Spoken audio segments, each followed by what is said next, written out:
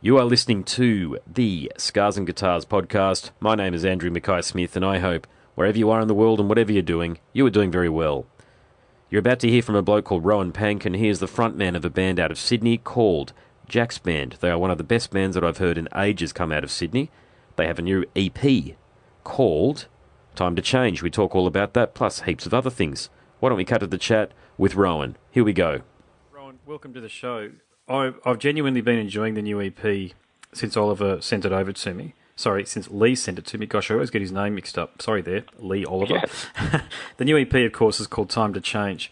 So, in a way, I feel like everything old is new again because I'm 39 and the sound that you guys present reminds me a lot of early Sebadoh, Pavement, Archers of Loaf, Girls Against Boys, and Australian acts such as Finnerscad and the John Reed Club. So I know there's a lot to take in there, but my point is, it's like it's 1995 all over again. And I'm a big fan of that because that's the music of when I was at school and when I was coming through, and the music that in a lot of ways is still very near and dear to me. So am I near the mark there, and how do you describe the band sound? Oh, look, I've been told that I've got a lot of 90s influences in my music. When I was getting some old stuff mastered, I was asked, do you listen to a lot of Smashing Pumpkins? And honestly, I hadn't listened to a lot of Smashing Pumpkins, but I can definitely see the influence there.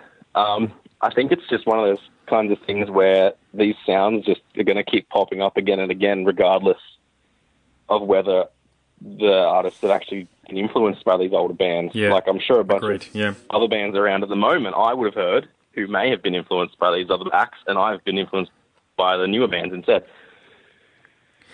Yeah, look, so there's a lot to like about what you're doing is my point as well.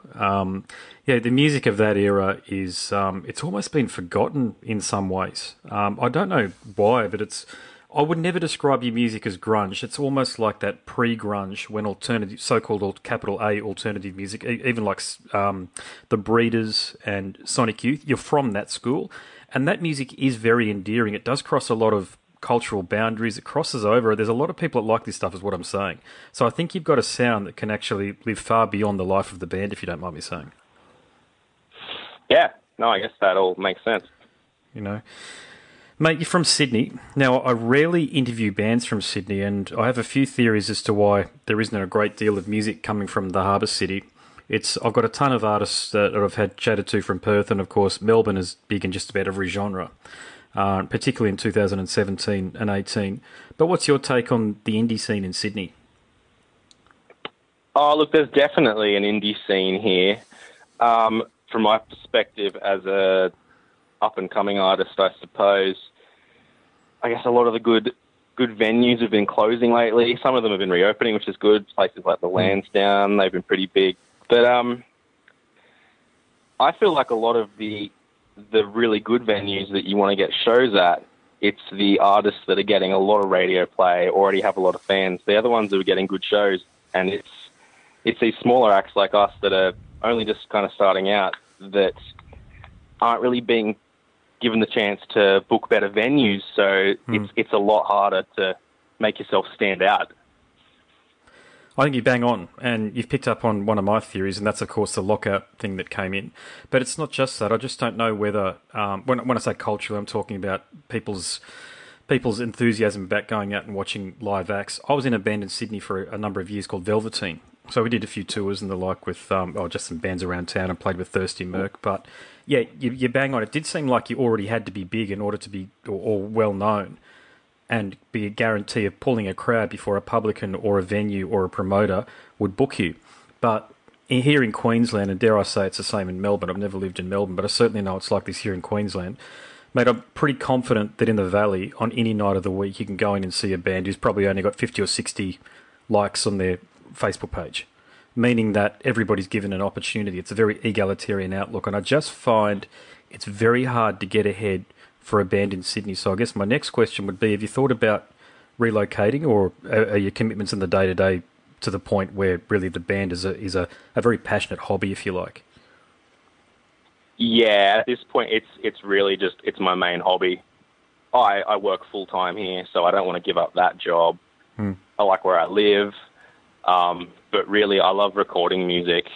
And so even if I wasn't getting the gigs that I wanted to get, I would still just be happy writing and recording music at home, because I know it's tough for these small acts just going around getting gigs. You know, you're not getting paid that well, having to drive around in a van or whatever, sleeping in tiny hotel rooms. Yeah, it's a tough life. God, it's a tough life, that one, you know. Yeah, so, like, I know if I want to get any further in the industry, I'll probably have to put up with that for a bit. But at the moment, my life's pretty cushy. Like, I've got a full-time job. So it's like, do I want to give that up, or should I follow my dreams? So at the moment, it's all a bit in flux, I guess. It's like, I'll see where the music takes me. That's why I made a comment earlier, and what I was alluding to was, I get that you've probably got other things going on in life, so the music is just one aspect of it. But, you know, I mean, you've got a bloody good EP here that you'll be proud to show people, and I think in 20 years' time, I mean, the proudest thing that I've got is a live recording of Velveteen when we played it. There was a venue I think it was in Annandale, I could be wrong, called The Marquee. It used to be the old Rio's, the Brazilian club. This is going back years, mate, like 10, 15, 20 years. Yeah. But that's the proudest thing that I've got. But with you, you've actually got a really good recording. Your drummer's phenomenal, by the way.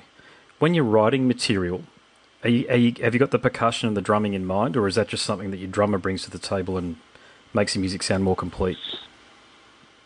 So with the EP, I pretty much played everything on the EP. That was all me. So is that you playing drums, with the help. Is it? Yeah, so I played all the drums on that. We got a great live drummer, Axel. Our bassist, Nick, is amazing as well. But basically, I recorded most of that with the help of Tom, the other guitarist. Yep. And we mixed all that ourselves, recorded all that ourselves. Well, mate, I've got to compliment you then on the drumming. That's, I mean, assuming thank you. A lot of that was, I mean, I can hear that's done live, am I correct? And it's not a lot of after-the-fact studio trickery, it's you playing live? Yeah, now, in some older bands, we've played in the studio, and, you know, you record a bunch of takes, and then afterwards the engineers or whoever go and start messing around with it and perfecting every little thing. I think me and Tom's real work ethic, I suppose, is just get a really good take and then just don't mess with it at all. Just it sounds a bit more live, a bit more raw. It keeps that little special touch to it still.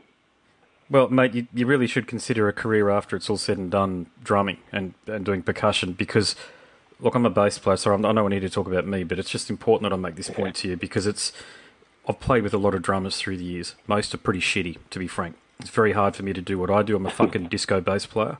I also play I've typically played in rock bands because that's really the only outlet that you've got these days. Funk and disco isn't a big thing in Australia.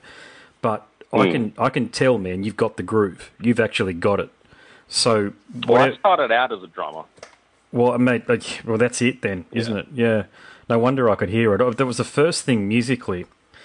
I try to assess albums from two perspectives. You know, from an artistic perspective, you know, just like a regular average listener, what do they get out of it? But then I also flip and I basically ignore the lyrics and I start focusing on how the music has been composed and arranged and also the musical performance. I'm very big on listening to the musical performance in an album.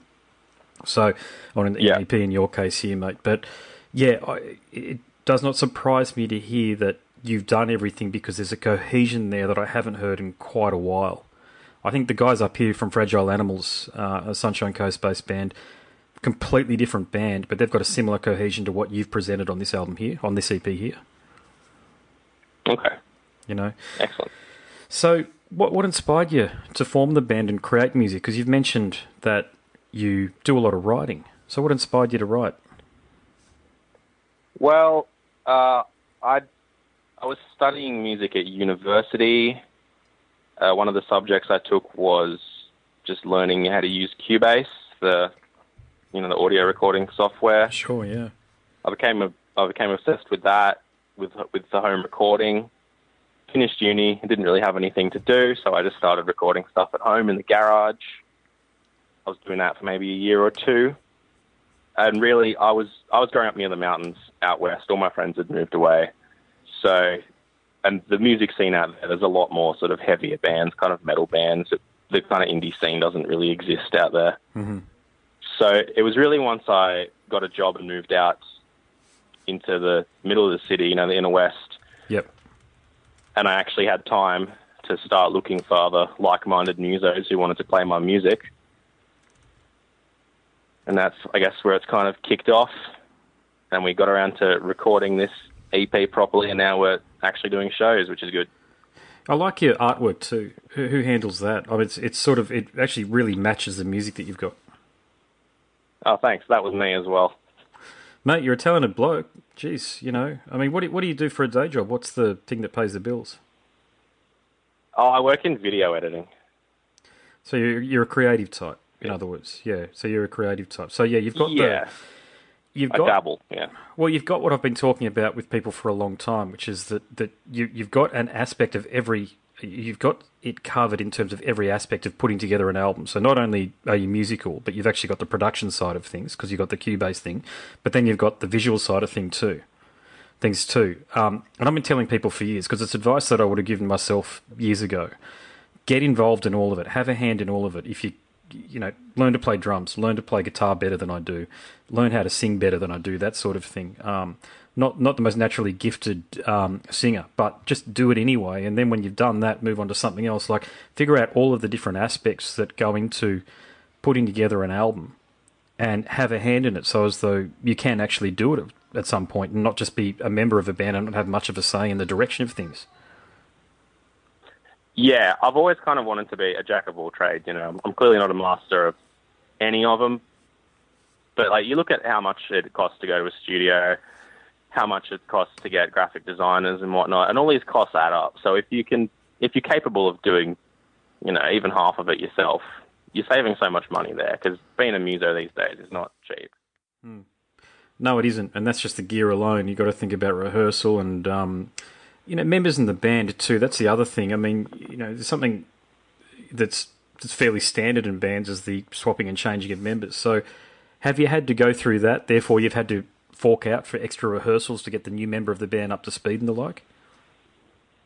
No, we've been pretty lucky. So the other guitarist, Tom, I've known him for quite a few years. He's from back out near the mountains as well. He still lives there, so he has to travel pretty far to practice with us. So we pretty much handle all the recording and production side of things. Nick was the first bassist that we saw, and he was excellent, so we want to hang on to him.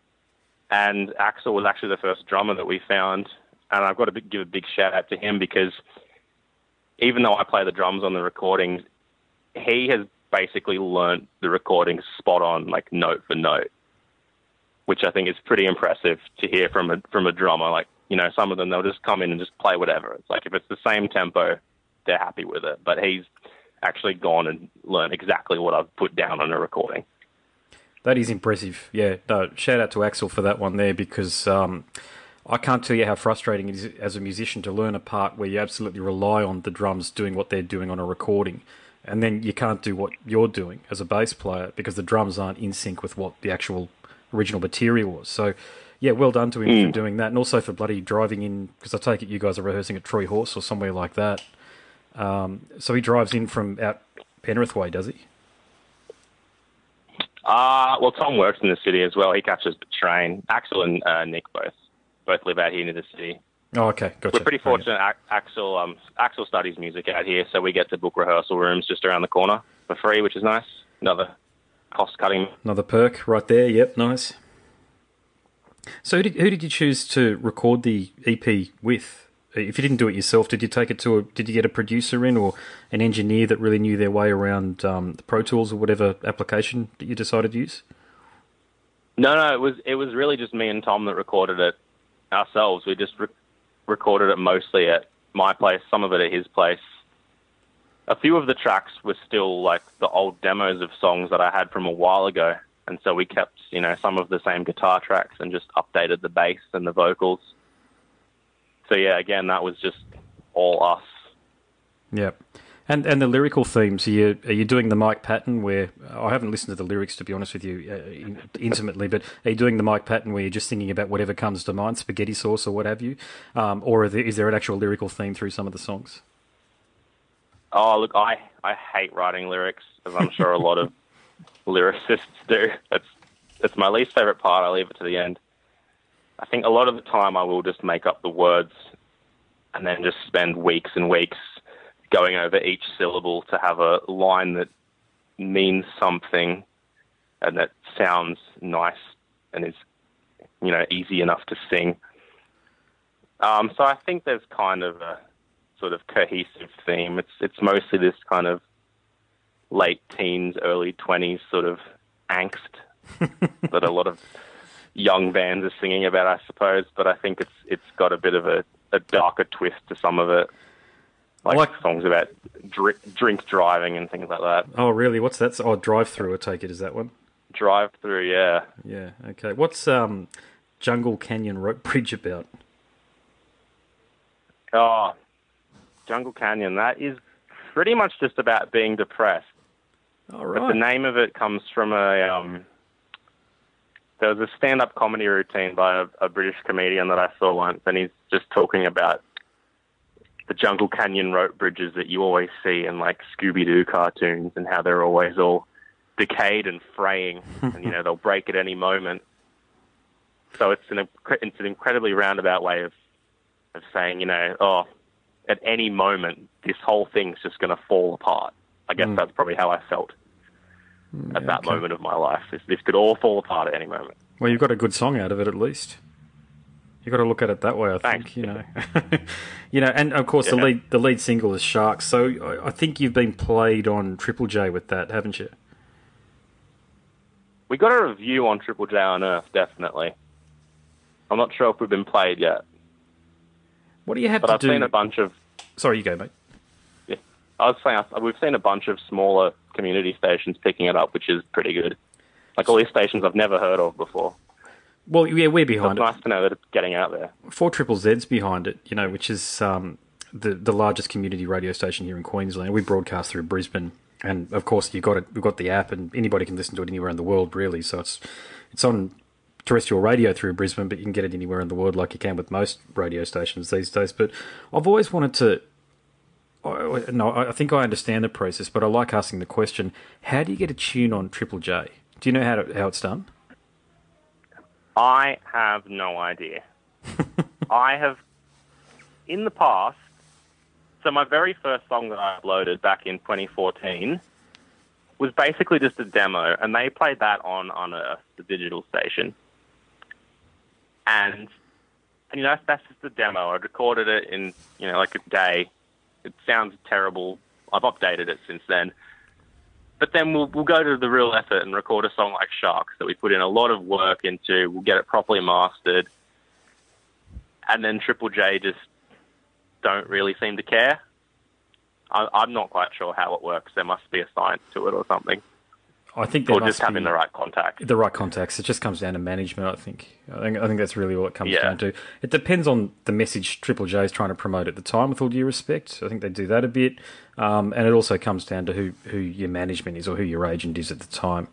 I think you guys have got a really good niche in that, and you've got to describe it that way, because not everything works on Triple J. But if the community radio stations are picking you up, that's going to give you I reckon that's going to give you a following that's going to last a lot longer than the Triple J Brigade. Yeah, I hope so. Well, I think... Sorry, you go, mate. Just seeing how big Triple J is. You see how big Triple J is, and everyone wants to be on Triple J. But, not everyone's going to be. And even if I'm never played on Triple J, it's at least great to know that a bunch of people around the country have heard my music. If I'd have just put it on Unearthed and then done nothing with it and they never touched it, it wouldn't have gotten out there. No one else would have heard it. Yeah, okay. It's a good perspective on things. Yeah, I'm fairly one-eyed about these things, and that, of course, I am host a show on 4ZZZ. We pride ourselves on giving new artists and artists that are on the edge an opportunity. And really, I think from that, you're hearing fresher sounds. Now, if I compare... God help me for saying this, because I know I'm comparing our station to Triple J, but Christ Almighty, the Hot 100 that we have, which we originally did way back in the 80s, that's from us. Triple J picked that up and basically appropriated it, really. Okay. So if you listen to ours, the top 10, they're genuine indie sounds. But if you listen to the top 10 in Triple J, on there. I think they call it something different these days, don't they? It's not called the Hottest 100 anymore. It's called End of Year 100 or what have you. I don't know. I could be wrong. You can tell I don't tune still in. Hottest 100. So you can tell I don't tune in. But I did have a look at the top 10, and a lot of it was hip hop, and a lot of it was so-called urban music, and it really wasn't that indie flavour. So yeah, no, Triple J is very much getting into the hip hop, the electronic artists. Indie is just making up a small percentage of it now. Yeah, indie, metal, and rock. I tend to group all three together because you typically get, the metal fans eventually become indie fans, or the indie fans eventually start to adopt some metal into their life, I've noticed. Triple J, really, I noticed that in their Hottest 100, there was not a single what I'd classify as a traditional rock or metal band. I don't think that made the top 100. You know that? And I thought that was very interesting. Probably the biggest band in that regard the past year was someone like Gang of Youths. Now, they were huge. They had a lot of songs in there. But then that's the only real band. Okay, so there was one rock band that made the top 100. At least. I think they had 3 songs in the top 10. So they did really well. But then you look at the rest of the list, and there's just the other genres are just so much more varied. Yeah. I guess the whole point of our exchange here is to say that indie is no longer the flavour at Triple J. So you've really got to rely on independent and more specifically community radio to get your sound out over the internet and terrestrial radio. Yeah, I'd say so. It's not a bad deal. Yeah. It's not a bad deal. I think particularly touring and the like. So I'll ask you this question. Have you got plans to come up here anytime soon? No plans yet. We have our EP launch happening in Sydney in a few weeks, but we'll see how that goes. And then potentially, I think we'd be keen on doing a small tour. Brisbane maybe, Canberra, Wollongong, just down the coast, I guess. Well, if you look that would be something I'd like to do. Look up the band Fragile Animals from Sunshine Coast. I reckon you guys would be a bloody awesome double bill. Okay. Very different type of music, but there's some synchronicity there. They're good guys too, by the way. And I really liked the EP that they released last year. Sorry, I can't remember the name of it, but you listen to things in the car, and you don't even know the name of the songs after a period of time because it just comes through the speaker, and you're too busy keeping on the road or focusing on whatever else because we don't look at CDs anymore because we don't buy them. So, but yeah, I mean, look, I always look at what bands could team up with other bands and put in a successful show. And it's so important, I suppose, isn't it, to be on a bill that's appropriate for the band, for you guys? Because, sometimes you go to some gigs and it's like, God, who put this together? And a lot of the time it's just because they were the bands that were available to play that night. And sometimes you suffer through one band with all due respect because it's not your thing to wait for another band. But by that stage, especially if you're like me, 39 years of age and a working bloke with 2 kids and a wife, it can be very hard to stay awake and stick around for the band that you really want to see. Yeah, exactly. I think we're lucky in Sydney that there are a lot of these indie bands that you can get to do shows with you. But then again, they're in the same boat that we're in, and that none of us are really picking up any airplay or gaining that many new fans. We've kind of created our own little scene that doesn't seem to be going anywhere. So I think it'd be great if at some point indie does come back in, because you've already got that group of great musicians there that's just instantly ready to go. Yeah, no, agreed, mate. So look, thus concludes the interview. Is there, or in terms of for the listeners' benefit, how can they get in touch with you? Obviously, you've got Facebook, but how else can they interact and engage with the band? So, we've got Facebook. What's our little URL thing? Facebook.com/itsjacksband. We're on SoundCloud. Also, it's Jack's Band. We're on Bandcamp. Our 2 singles, Drive Through and Sharks, are on Spotify, Apple Music, Google Play, all the streaming services. The EP comes out on the 23rd of February, Time to Change. You can email us if you want, jack@jacks.band. There's no .com there. The .band is the email extension. In other words, there's plenty of ways that the listener can get in touch and engage with you, not just listen to your music. Exactly, yeah. Yeah, and I do implore the listener to do that. You're a fantastic band. You know, you're a bloody good band. You know, for all of the reasons that I mentioned through the discussion, I love the musicianship that you've brought to the table here, mate. So God bless you for doing that, and all the very best of luck as you promote the album. And I really hope you keep on doing what you're doing for a long time to come, because I'll certainly be looking out for future releases. Great, thanks so much. Thanks for your support. You are listening to the Scars and Guitars podcast. My name is Andrew Mackay-Smith, and that was my conversation with Rohan Pank, who is the frontman for a band from Sydney called Jack's Band. Thank you so much for listening.